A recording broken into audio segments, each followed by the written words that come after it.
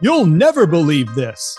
A pastor and a rabbi walk into a podcast To discuss how faith and tradition should inspire us, but never limit us. Yeah, we talk about surfing, Religion, stand-up comedy, hummus, pogo balls. and absolutely nothing important at all. You'll have so much fun, you'll never believe we're actually religious leaders. Where do you get your glasses? You need your glasses all the time, don't you? No, I need them. I just actually found out that I don't need them like that. I thought I did. My person told me like, oh, you need to have your glasses on all the time at one, like a ways back. And then I I went to visit her and she was like, you need to stop wearing your glasses while you're reading and when things are close because it's distance. And I was like, oh, I was like, you totally told me to wear them all the time. And she goes, no. You don't wear them all the time anymore. And I was like, why did you tell me that? And she was like, your body's changed. And I was like, oh, that's weird. I guess your body can change over time. So she said like, and I've actually noticed because what I said was That was the first time you found out your body changed over time? no, that wasn't quite that. It's like, I thought like, my eyes are my eyes. Roll my ball sack on a spool every time I take my pants on and off. That is definitely a change. There's no doubt about that.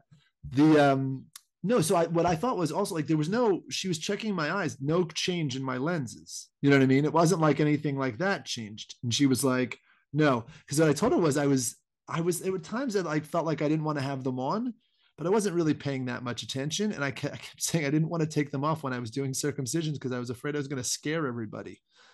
Because all of a sudden I took my glasses off and they were going to be like, holy. Can you see anymore? And she said, and then she did this little test with me. She had like, they put that thing in front of your eyes. It's like you're wearing glasses, but you look like the cover of Justin Timberlake's album. Do you know what I'm talking about? Where they flip all the things and they're, the 2020 vision one. Anyway, so it's on and she goes, here, look at this in front of you. And I held something in my hand and she said, is it clear? And I was like, no. She goes, pull it back, keep pulling it back. When is it clear? And I blinked and it was like a mile away from me. And she goes, I said, it's clear now. And she goes, now take off your glasses. And she took them off. And I was like, oh yeah, it's clear right here. She goes, you're much better not having them on when you're close up. Do you wear yours all the time? No, mine are basically for reading, but I need them at the desk too. Because like I have like have we talked about this? I feel like I talked to everybody about this who has glasses now. I don't know. I need to find the right ones where it's like, because I have a big office and a lounge, and then my desk is next to the lounge area. So people will often be sitting in the lounge and I'll be at the desk chatting with them. So I need to see them. I need to see my computer and I need to see like a book or something I'm reading on the table. So I can't just pick up, like these are just a standard 1.0 and I can't really see people. They're all blurry if they're in the office. But oh my gosh. I got progressives and they were super expensive and they just gave me a headache for 2 weeks. I was like, I'm not going to have this. So I need to figure it out. I went to an ortho, whatever they're called. Optometrist. Is that what it is? Yeah, exactly. Something like that. Yeah. Anyway, I went to one of those people's and she said, just go to CVS if you want and get a pair of readers, but then I can't see the computer on those. So I hope you don't end up like my mother-in-law. That's the point of this. My life is very, very hard. So sorry to hear that. We definitely hear the sad trombone. Could you hear that? I did. Of course I could. Are you kidding me? It's like so sad. I just hope you don't end up my mother-in-law. My mother-in-law has reading glasses, and I hope I don't wind up to be your mother-in-law either. She loses them everywhere. Every 2 seconds, she's got about 50 pairs of them because she's like, I don't know where the other one went. And she just has like all these pairs around because she loses them. She puts them down. She doesn't know where they are.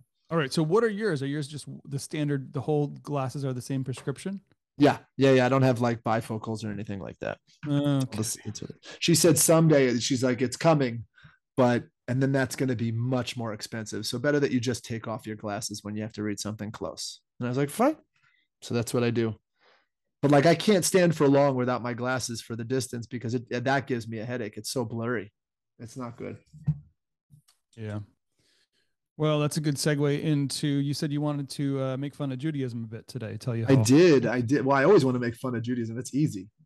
it's too easy, isn't it? I don't know. I feel like it's been done. Has it been done before? I feel like it's been done before. I mean, I feel like it's funny because Judaism's one where every Jewish comic has some criticism for Judaism. I mean, even like, there's non sequiturs and no real transition into it. They'll just suddenly make fun of Judaism. And you can tell people you wouldn't necessarily know are practicing Jews. You know, you might recognize some features, but there's not like a, you know, like Seth Rogen. You don't hear him going to temple, or he's not wearing his kippah every day. No, but yeah, but he's out there with that. He's like, you know, Adam Sandler, I think, was like the first one to sort of, I mean, not the first one, but I feel like in the mainstream, he was the first one to sort of be very open about his Judaism in ways. You know what I mean? And what was interesting was, I don't know if you know this, Seth Rogen had a movie that came out I think it's like 2 years ago now. It was about like his grandfather got preserved in pickle brine. Did you see this thing? It was on HBO. Yeah, and then I didn't watch it. But yeah. So what he did was he did this like real bait and switch. I heard this whole thing come out on somebody else's podcast, another comedian's podcast. And Seth Rogen was going off and just being horrible about Judaism in Israel. Like, I mean, and everybody goes like all in an uproar. How could he say these things? He went to Jewish overnight camp. And then the whole point was to get to get the people who he wouldn't normally be watching this movie to watch this movie. And he wasn't even like, it was all a bit, I think, to just try to get people to watch this movie. Because the movie itself was very much talking about how we in the modern age aren't respecting our elders and respecting our past. And so he like did the whole thing just to get to people to watch it, which was good. I was like, that was impressive. Anyway, what do I want to make fun of Judaism about today? Specifically today.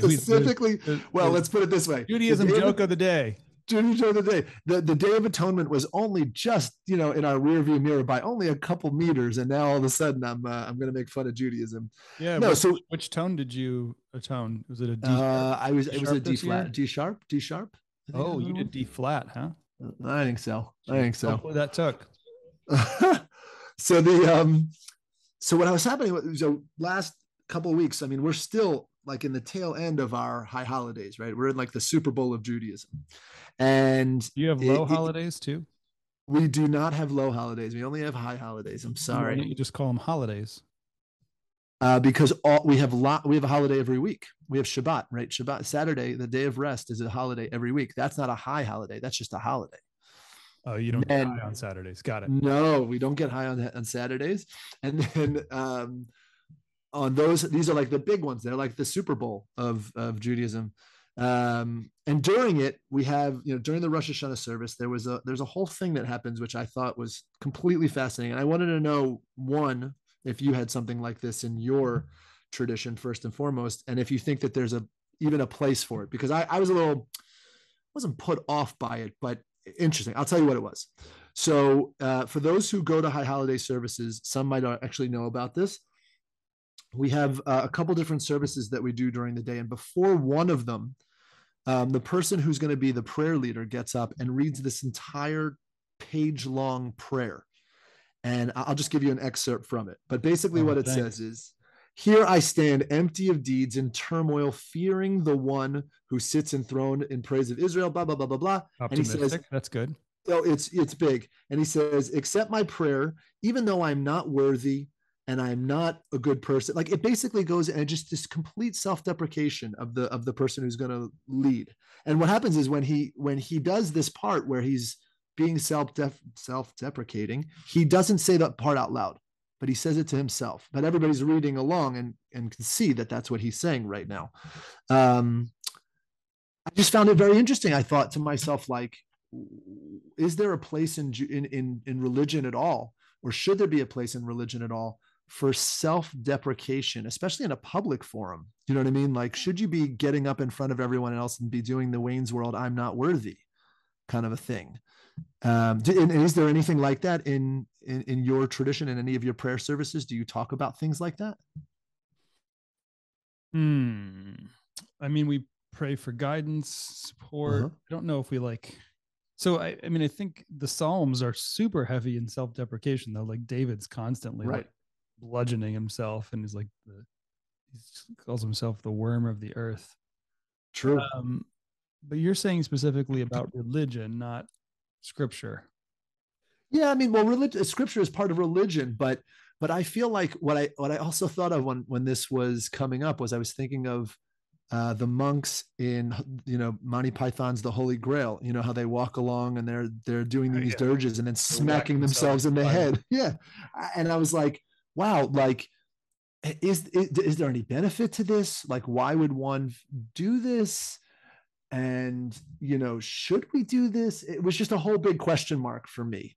And I do think, listen, I think the Psalms, just to go back to that for a second, the Psalms themselves, because we actually have an order where people are doing the Psalms. I think they do multiple a day, and they might do them like they try to get through. I think they try to get through the whole book of Psalms in a month.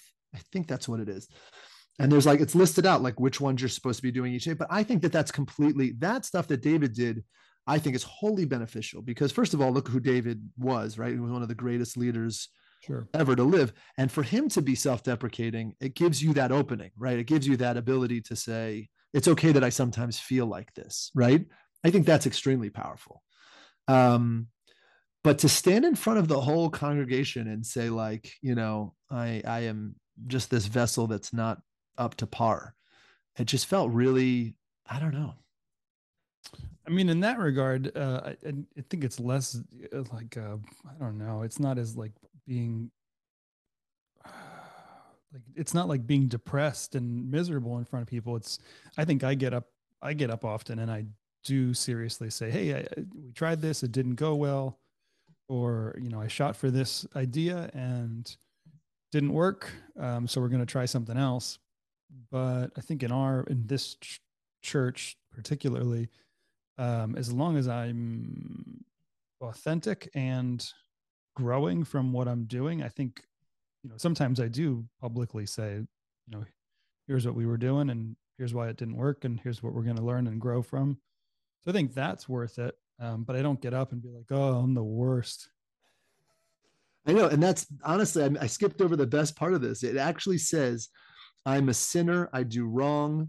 Do not let them, meaning everyone who I'm praying on behalf of, be disgraced by my sins.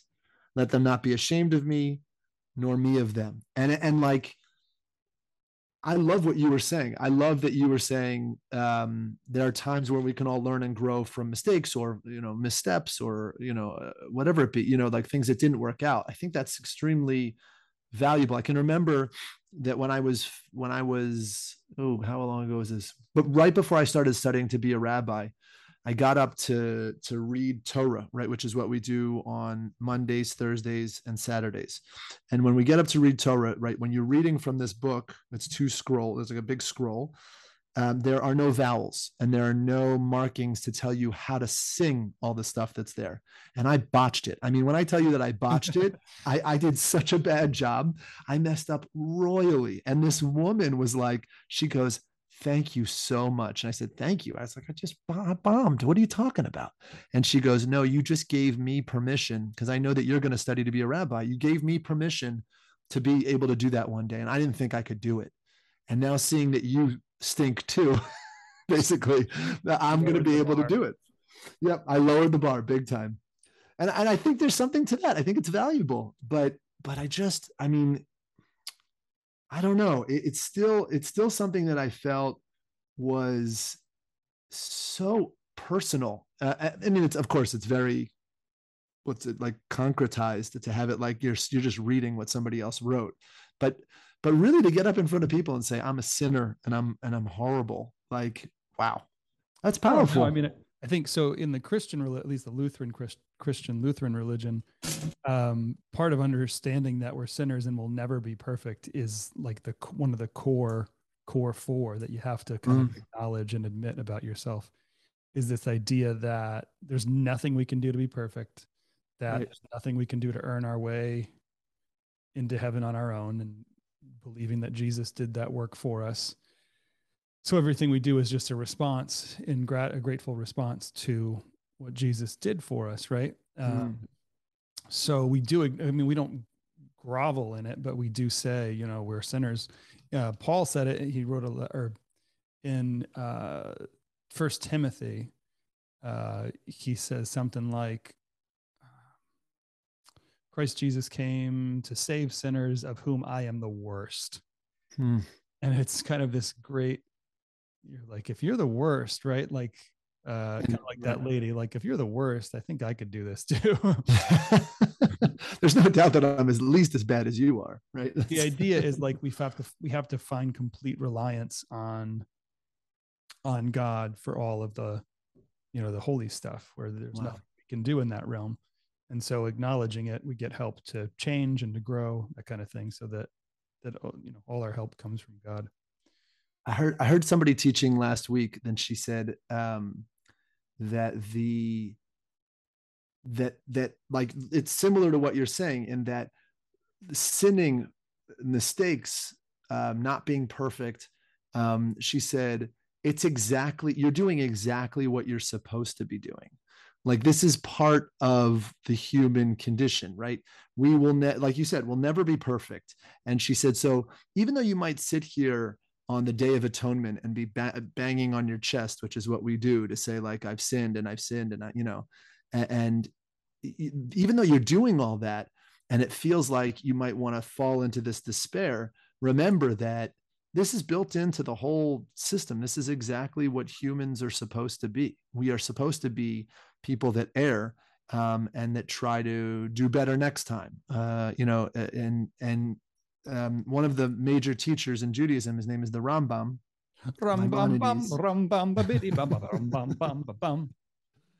And everyone sang that. It was such a hit in the early 1400s. So he had this whole thing about, the sinning that we do. How do we know that we've actually done better? Is that when you get to that same spot again, you end up in the same situation, and then you don't do it again, right? And that's how you know you've done better. And I think there's something to be said for that, but there's also something to be said that I've come into those situations and done the same mistake over again. You know what I mean? It doesn't always get better so easily. That's how we know you're the worst sinner between the two of us. Yes, I win. I am the wiener. I mean, it's a great lesson from therapy for sure. Like, in therapy, you talk about essentially the difference in change, right? Like, just because you go to therapy doesn't mean you never get short-tempered again. It just means that the time it takes between when you mess up and get a short temper and you recognize it wasn't right is shorter. And then you mess up again and the time gets shorter and shorter. Like, if it's 2 days after you get short-tempered, then the next time it happens, and as you're entering into therapy and learning, it's 1 day after you get short-tempered, you recognize, and then it's a half day, and then it's an hour, and then it's 10 minutes, and then it's in the moment. So you're recognizing in the moment of the opportunity of, gosh, I'm short-tempered and I shouldn't be doing this right now, to the point where you can adjust live and be like fully present. I think it kind of relates because, the whole idea of being the worst sinner, at least if you know that, there's an opportunity. Whereas if you're totally oblivious and you're not aware that you're a sinner, you think you're perfect, you think you're doing everything well because you're checking the religious boxes. I go to Shabbat, I don't eat this on Friday, I follow these laws, I must be great. But you're an asshole at work, you're not kind to your wife, you're not raising your children up in religious values, those kind of things. But you're like, I did all the religious stuff, so I'm fine. If you're not recognizing it, there is no opportunity to grow. So there's a fine balance, I guess, and an opportunity, I guess, to let that idea of being a sinner or being, self-deprecating inspire you to grow, not put you down into a deep spiraling depression on the that we wouldn't want that. That's for sure. One of the things that I think I see in my community that thankfully I don't see it a lot, but it does come up often, that there are people who, keep every letter of the law, let's say, that, like, they're always going to synagogue, they would never eat pork, they never mix meat and milk, all those things. And then they're like horribly tax evasion, they're evading taxes, they're cheating on their wife. I don't know, cheating on their wife is probably not a good example, but something where it's not really mentioned in the Jewish canon, you know what I mean, don't evade taxes. So they don't feel like they need to avoid that. And it's like, and they feel, I guess, don't evade taxes. thou shalt not evade taxes. But there's like this mentality of, I do all the things that I need to do. Like I pray 3 times a day. I do those things.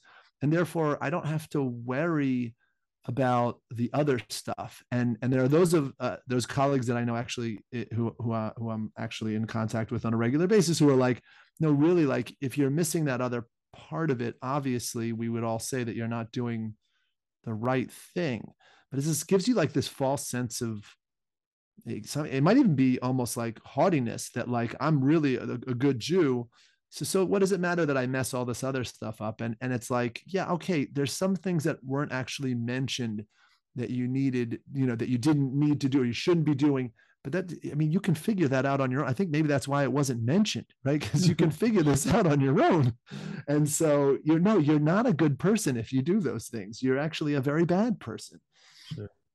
Yeah, that's the challenge though, is everyone thinks that there's like apply common sense to these rules, when everybody's sort of opinion of common sense is more diverse than we ever thought. Right. And also that this is only the starting point, right? The religious, dictums that we have, that's the starting point, right? It's not meant to be the end point. It's meant to actually take you to be on this higher level of a better person, and then being able to sort of discern these things for yourself. You don't need everything to be laid out at that point. You should be able to sort of go, okay, I see where the direction all this is pointing in. And yeah, I probably shouldn't cheat this old woman out of her inheritance, even though it doesn't directly say that. You know what I mean? Like you're supposed to understand. Yeah. I don't know.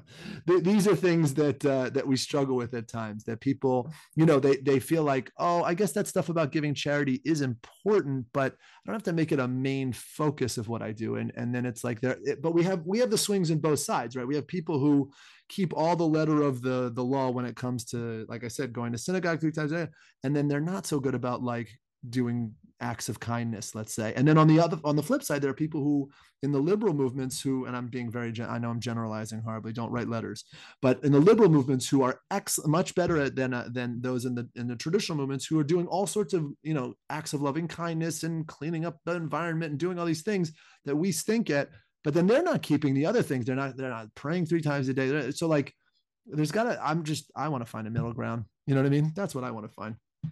Yeah, I mean, we're digging more into the law and less into self-deprecating at this point. Correct. But so when you said, let's talk about, the appropriateness of self-deprecation in religion, for some reason my mind went to like humor, like making fun of or poking jokes at religion. And so I pulled a couple things. This is a seminary class I took called The Prostitute in the Family Tree. Okay, let's hear this. It's a book by Doug Adams. He's deceased since, but it's so unbelievably funny. But it's about the inerrant humor in mostly scriptures. But the prostitute in the family tree is a reference to the lineage of Jesus. And in the lineage of Jesus, I think is it Hagar that's a prostitute? Is that it? Or Rahab? Yeah, that one. Rahab. I'll tell you why. Rahab, like in Hebrew, I'll give you the Hebrew on this because you'll love it. Oh, that's Rachav, right? A rachov is a road. Go up when you give the Hebrew.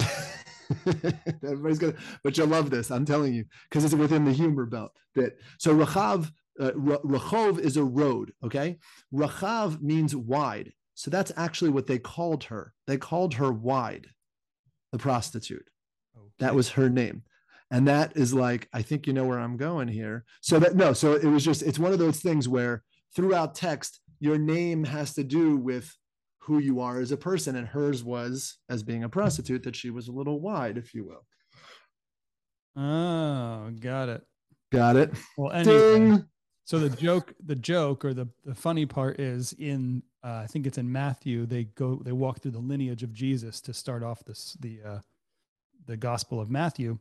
And it says, it basically goes, this man begat this man, begat this man, begat this man, begat this man, begat Rahab, begat this man, begat this man. So like you go through this whole lineage, and it's sort of this who's who of, some of it is like really big names like David, right? Like people that we know the story of. some of it is like all these weird names that we don't even Oh yeah. know. Some of it is like awful people who were just terrible kings or ruthless murderers. Mm-hmm. It goes to the whole family tree, and you sort of walk through it jokingly about the characters, and you make snide comments about each one. And then there's this prostitute Rahab. So he stops as he's reading Matthew, and he talks about this prostitute in Jesus' lineage and how that's what God chose. It's like joking that, you know, God chose for Jesus to be the direct descendant of a prostitute in some way. There you go. There you go. So I mean, there are those big question marks about, you know, some people wonder his mother, like, could it have been that she maybe had an extramarital affair? I don't want to go there. I don't, you know, but some people wonder how that happened. Go ahead. Yep. There's always that question. See, those are the jokes. That's where I thought you were going with deprecating was like asking those, like, sort of people. Oh no, people call them heretical, but it's just like, yeah, who had, like, if you haven't thought that, you're so indoctrinated. Yep. To just, I believe whatever you say. Oh, yep. Yep. I don't know if I've said this on the podcast before, but I mean, the way I define the book of Genesis is like, yeah, but don't be like them. That's basically the way, like, it's a whole book of like how not to be with your family, like all those things that you could possibly do. So yeah, of course, go ahead. More self-deprecation, please. Yeah. Then that's one of my favorite things to do, is to get up and say, you don't think you're good enough to serve God? Let me tell you about the people who served God. You just go through all the leaders, and you're like, Moses, they made the book. David murdered. Job ran from God, right? Job cursed God, and you just go through like all the problems and major things people did, and one guy is like, "Oh, I'm too lazy," and you're like, "Are you kidding? You would have been a hero in the Bible if you were born 3,000 years ago." Lazy, that's like your best characteristic if you want to, you know. Exactly. Wow. That's what I thought you were talking about, because there is a fine line for people. Like, there's people who say, you know, you can't question anything, and there's kind of the golden cows that are untouchable, right? Like you said, the virgin birth is one of them. But I don't know. I mean, if it's humor and it's not putting it down, it's just sort of questioning it and making commentary about it, I don't think it's a terrible thing to really. No, I agree. I think it's actually very necessary. One of the many years ago, I was studying at like a conference, and they brought a text. The text that they brought was actually from a newspaper from like the 1930s, where somebody had been writing what we call midrashim. Midrashim are extra exegetical text type teachings, right? So the rabbis taught all these stories that sort of fill in the gaps to what the Torah is missing, right? And one of them was this whole text about how Hagar, who we already brought up, and it was like a whole story about how she was getting thrown out by Abraham and how she felt when she was being thrown out. Mm-hmm. And this caused a major rabbi in the city in the 1930s, I think in Poland, to write a response in the newspaper saying how disgusting it was that this person wrote this attempted story to talk about how she felt. And all the people who were there were like, oh yeah, that's horrible. How could that person have written that story from her perspective? And I raised my hand and I said, that was one of the best midrashim I've ever heard. I was like, why wouldn't you be thinking what she was thinking? I mean, she did everything right. She had a child for Abraham, right? And it was, you know, it's Ishmael, right? Or I don't know how you say that in English anymore, Ismail. And so he, you know, he ends up being the father of the Muslim line. And I was like, and she's just getting thrown out with like a bag of water, and then like, good luck. And I mean, desert is a death sentence. You know what I mean? They were probably not going to survive. Why wouldn't you be thinking how she felt at that moment? I mean, that's exactly what you should be thinking. So I'm a big fan of being critical of the text in that way, and really thinking about how the characters are feeling at those moments, and saying, if you see something which doesn't make sense or shouldn't be, or you have a problem with, you don't put these people up on this pedestal of like sainthood. You say, what Jacob just did was wrong. That was wrong. He shouldn't have done that. Well, and isn't the Bible meant to be an underdog story that's not filled with like heroes and conquerors and Roman empires? It's filled with, you know, shepherds and oppressed folks and people in small towns who became prophets and speakers for the people of Israel, right?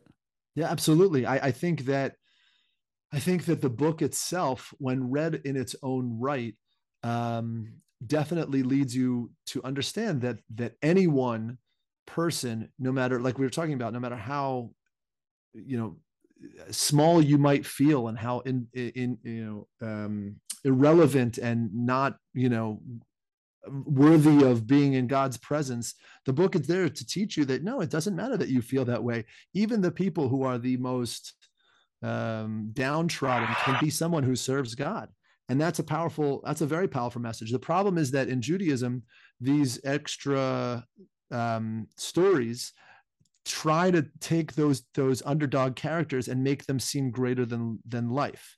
And then people get mixed up and they think that those stories that the rabbis told, because they love those characters so much, is the actual story that was in the Torah. And that's not the case. You have to read the book first. You have to read the Torah and see those characters as they were. And then those stories, those extra stories, become even more interesting. But they're an attempt to say, wow, look at how great we think those people were because they were the forefathers and foremothers of our tradition.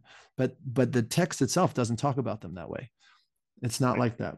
Well, but you guys read way more, especially in your services, read way more from the Torah than we ever do. If we read more than 10 verses in a scripture in public worship, people get ornery. They're like, come on, do we need to hear all this?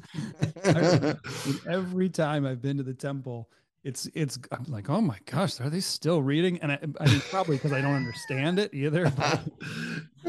No, it definitely doesn't help. It is harder when you don't understand it. But no, so what we do, I'll tell you, we go through the entire Torah every year in one whole cycle. And the truth is, I think, Ralph, when you came with me, if you're talking about when you came with me, I was going to, there are some segments of Judaism that only read a third of the Torah every year. And I'm pretty sure you were there when they were only reading a third of the Torah. So that was the short version. That was the short version. Where I go to now, they read, if you look at the Torah, I mean, they read like, I don't know, it's 4 columns, generally speaking. 4 columns in a Torah is like, I don't know, it's chapter wise in the book. It's like 5, it can be like 5 chapters, depends on how long they are, but it's like you're reading 5 chapters. And then they read something from the later texts of the Bible, right? There's like all the Torah that you read for that Shabbat.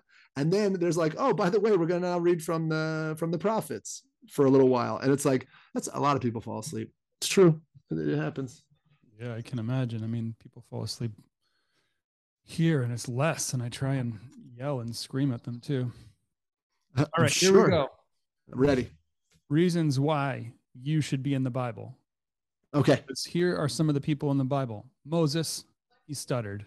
Jacob deceived his father. Adam and Eve lied. Cain murdered. Noah was a drunk. David hid from God. The prophets doubted themselves. Peter doubted. Saul murdered Christians. Heck, God even spoke through a donkey. That's one of my favorite stories, by the way. I love that story. It's so good. Because even better than that is that the person who's on the back of the donkey when the donkey speaks is like not getting it. And like the donkey is getting it better than he is. It's my favorite. I love that story. And yes, God did speak through a donkey. And if God can speak through an ass, then I can. Well, there you go. I think if Jim Carrey can do it, God can definitely do it. Do you think that was the inspiration for the donkey in Shrek? Definitely. Are you kidding me? Before Shrek came out, I always heard Eddie Murphy's voice in my head when I was reading that part of the Torah. I'm gonna Google that. What was the name of the donkey? Or Baal? Wasn't it Baal? Baal? Oh no! So what's the donkey's name? Donkey doesn't have a name. He's called an Aton. But the story that it's coming from is coming from the story of Balaam and Balak. Balaam, that's it. Baal's Bilam or Balaam, whatever we call it. I don't know how you say it in English so well these days, but yes, that is the story. And Balaam is like on the back of the donkey, and the donkey is trying to turn out of the way because he sees this angel in front of him.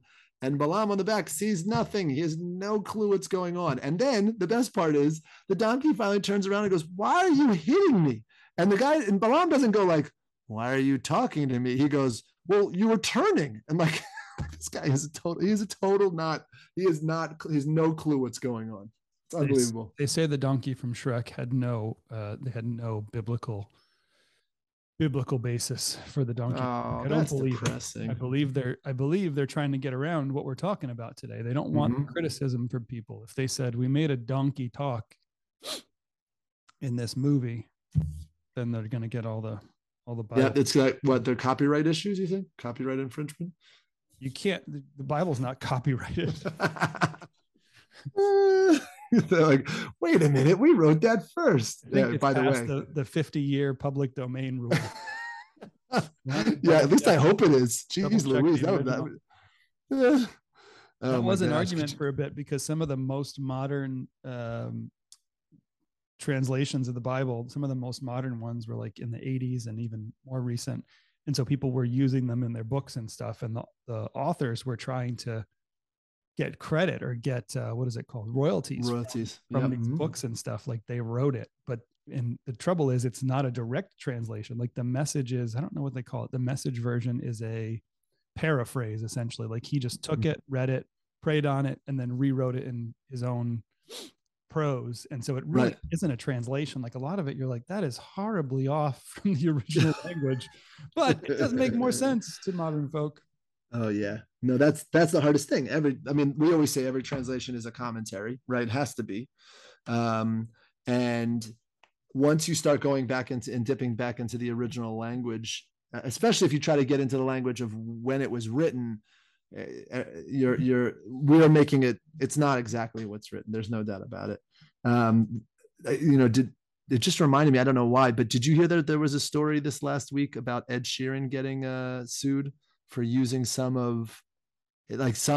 of his songs was, they're claiming, is based on one of Marvin Gaye's songs, and they're suing for his doing it. And apparently, according to somebody I was talking to about this stuff always gets thrown out of the court. Like they tried to do this with Stairway to Heaven a couple of years ago, like in 2016. They said that Stairway to Heaven was based on another song, and they made this whole case that they could have heard it, and the judge just threw it out. So why is anybody even going to pay attention if you're talking about a Bible translation? You know what I mean? Well, yeah, and it's who do you like they're going to argue over who wrote it. Was it Moses or was it Q? We don't know. Is Q going to sue because and then Moses is going to be like, no, I wrote that part, not you.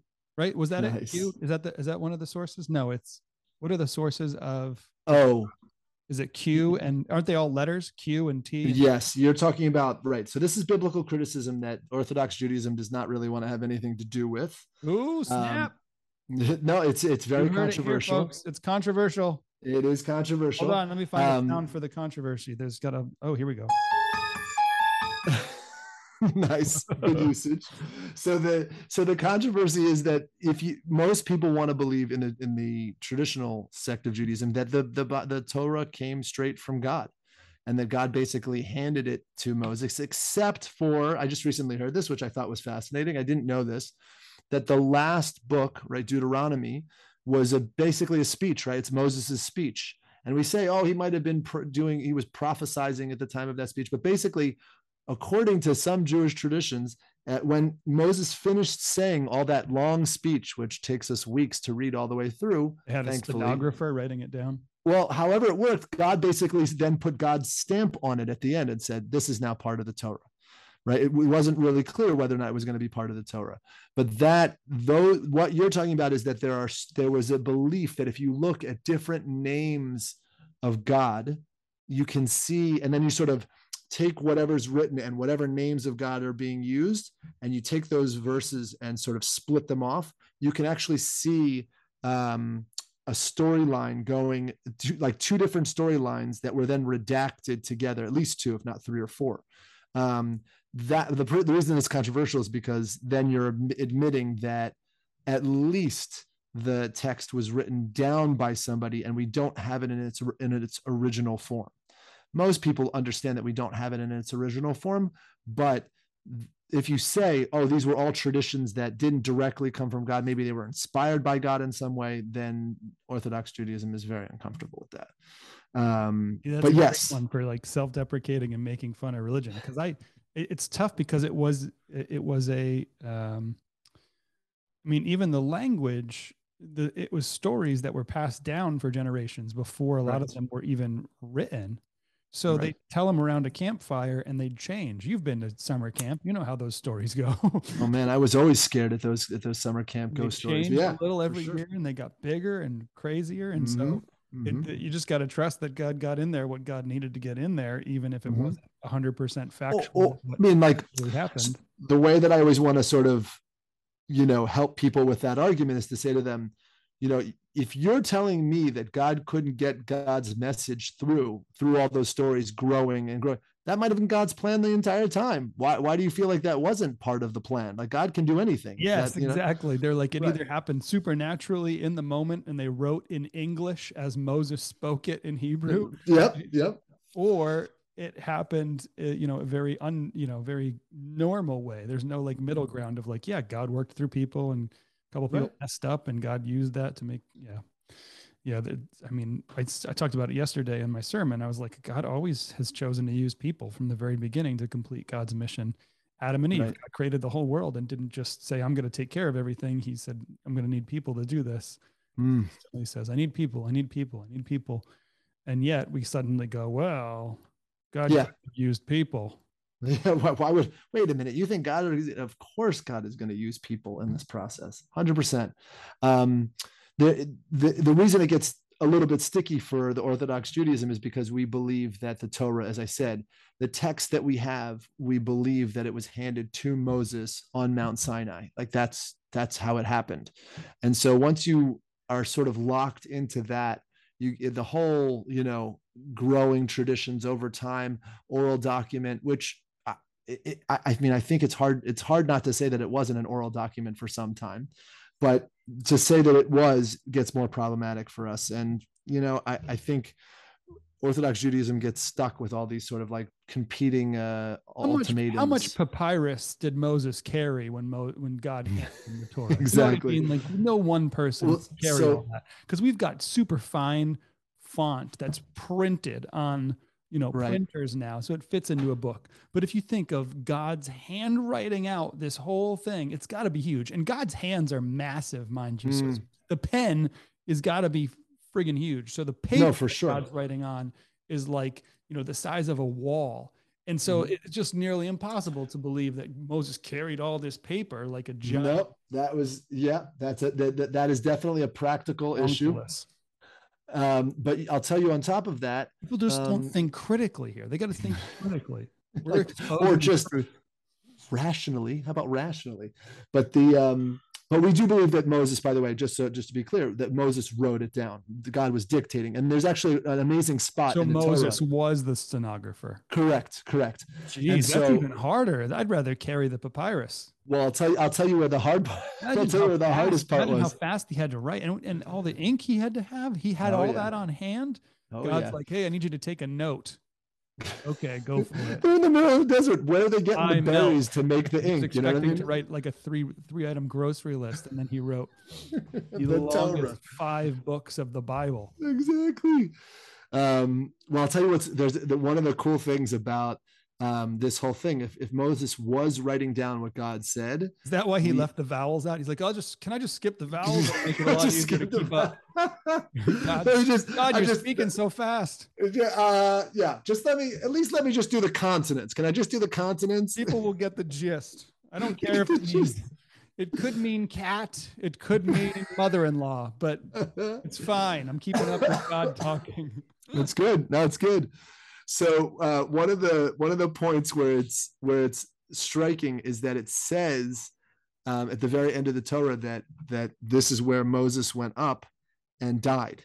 And the question that's asked is, did Moses write that? Oh, yeah, did.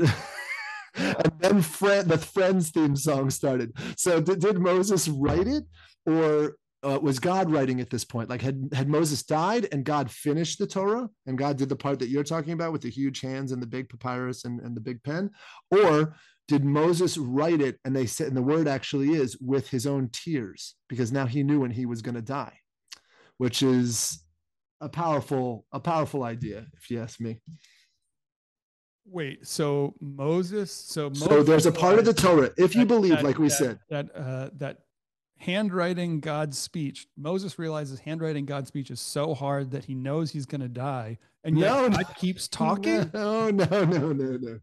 God says the words at the end of the Torah. The end of the Torah says, and then Moses went up the mountain and died. And if he's the stenographer, he's writing down, and then Moses went up to the mountain and died. So then Moses knows when he's going to die. So it's this sad moment where you go, was Moses writing that and Moses had to write down his own death? And or did Moses already die and God finished the Torah for Moses? That's the debate that goes on. Wait, where was it? I thought Joshua finished it. Didn't Joshua write the last bit of Deuteronomy at least? So that's the question. Who wrote that last bit of Deuteronomy where it says that Moses died? Right? But you're saying somebody wrote it in God's tears? No, Moses' tears. The question, Moses was crying when God dictated to him and said, Moses goes up the mountain and dies. Moses hears that and knows when his own death and how his own death will occur. So he starts to cry. Tears in a jar so that Joshua keeps. No, I think he just spilled them onto the parchment. What do you mean? That tears are translucent, so it's almost going to be like invisible ink, which is an even bigger problem. You know what I mean? Like, who's going to see? They had black lights then. Will you come on? Oh, man. Of course they had. God had a black light. I forgot about the Hebrew black light. Of course. They couldn't come on Saturdays though, so there's a big gap in those days. Correct. We don't know quite how to finish the Torah on Saturdays. It's true. See, that story alone filled with just challenging. Wait, and then the first two chapters of Genesis, those weren't Moses. Those weren't in the original, right? Weren't those just No. So what is believed is that Moses goes up to the mountain for 40 days, right? And he comes down with the 10 commandments. But we also believe that when he goes up and gets the 10 commandments, he gets the whole Torah. So he wrote the Torah from Genesis, not that it's happening at that time, but he wrote the whole history from Genesis all the way through to the very end of the 5th book, which is the end of Deuteronomy. And that happens if he sat there and wrote that on the 40 days, that's well before he dies. You following? So Moses sort of gets this window into how and when he's going to die. So that's why it's this emotional moment. But then there's this other stream that says, no, Moses didn't do that. He didn't finish the Torah. God finished the Torah. Joshua finished the Torah, right? That's the other ideas that are there. See, this is a great example of just people picking apart the Bible and then going ahead. Right. That's what I love. So I'm just going to say what I love about all these exegetical, whatever we call that, the extra text stories that are called midrashim. I love them because what? Extra testicle. There you go. Perfect. That's those stories. If you understand what they're supposed to do and how they work, they're not meant to make sense, and they're not meant to agree even with each other. So when people start to say like, no, that's exactly how it happened, then I said, well, don't you know there's another story that contradicts that like 5 seconds later? And they go, like, it's not meant to do that. It's meant to teach you a lesson. That's what the whole Torah is supposed to do. That's what the whole Bible is supposed to do. It's teaching you lessons. It's not meant to be something that you look at and say, this is 100% accurate and makes sense. It doesn't make sense. Yeah. And that's it. I think that's it. That's like people who hold on too tightly to these things or put their own personal beliefs into the facts, in there as a fact of the Bible, and say that's how it was written. And if you're reading, especially if you go back to the original text, you're like, that doesn't appear specifically in there anywhere, right? Like people are just saying like what I believe should be in the Bible. The only other document I've witnessed people doing the same thing is the Constitution of the United States consistently. People who haven't read it have these diehard claims that you can't challenge of what that means about their inalienable rights to do certain things. And you're like, did you read it? That's not really in there, nor was it the intent. Like, and that's the hard part is people are like, well, they should have written it down. I'm like, well, they didn't have automatic weapons when they wrote down. And if they did, they couldn't make up stuff about the internet back when they were writing, with ink quill pens. Oh yeah, no, for sure. And my favorite thing to say about the Bible is that I always want somebody to take the Bible and like somehow just like, you know, change it, put it in like modern day language or whatever. Don't tell anybody what it is, and then bring it to a publisher and see if they publish it. It's like the storyline is like, especially like you go through Genesis and like there's only one section of Genesis that actually has a complete storyline. It's the story of Joseph. Otherwise, it's like the worst written book ever. Like it doesn't, you know, like there's like this huge gaps and like, and it's like, and there are even sections of it, right? If you go back to it, when you were talking about when Cain and Abel, right? When he kills him, it says Cain rose up and nothing. It doesn't even finish the sentence. No, it's just this ellipse. And you're like, well, what did he say to him? And like, if you put that into, if you brought that to a publisher and you said, and then he said, and you don't write the end of the sentence, they're not going to publish that. I got news for you. It's crazy. After we get off the part about Cain, it's like the part in Elf, the movie with Will Ferrell, Elf, where his father like sends it to the publisher and he's like, "There's no ending, and it's missing 3 pages in the middle." And they're like, "I don't care. Kids don't care. They don't need to know those sort of." Kids don't care. I love it's a kid's book. I forgot it was a kid's book. It's like God's like, just ship it. They'll figure it out. Exactly. That's a really good point. Of what happens, and yet it turns out we're incredible idiots. Exactly. All right. Well, this was fun picking up as always everything that people hold very seriously. We're ready for the letters. If you need to write them, we'll read them. Okay. People have either stopped listening and gone away, or kept listening and been writing. Have no faith either anymore. way. It's all good press. Exactly. Well, thanks. All right, guys. Everybody. Have a good one.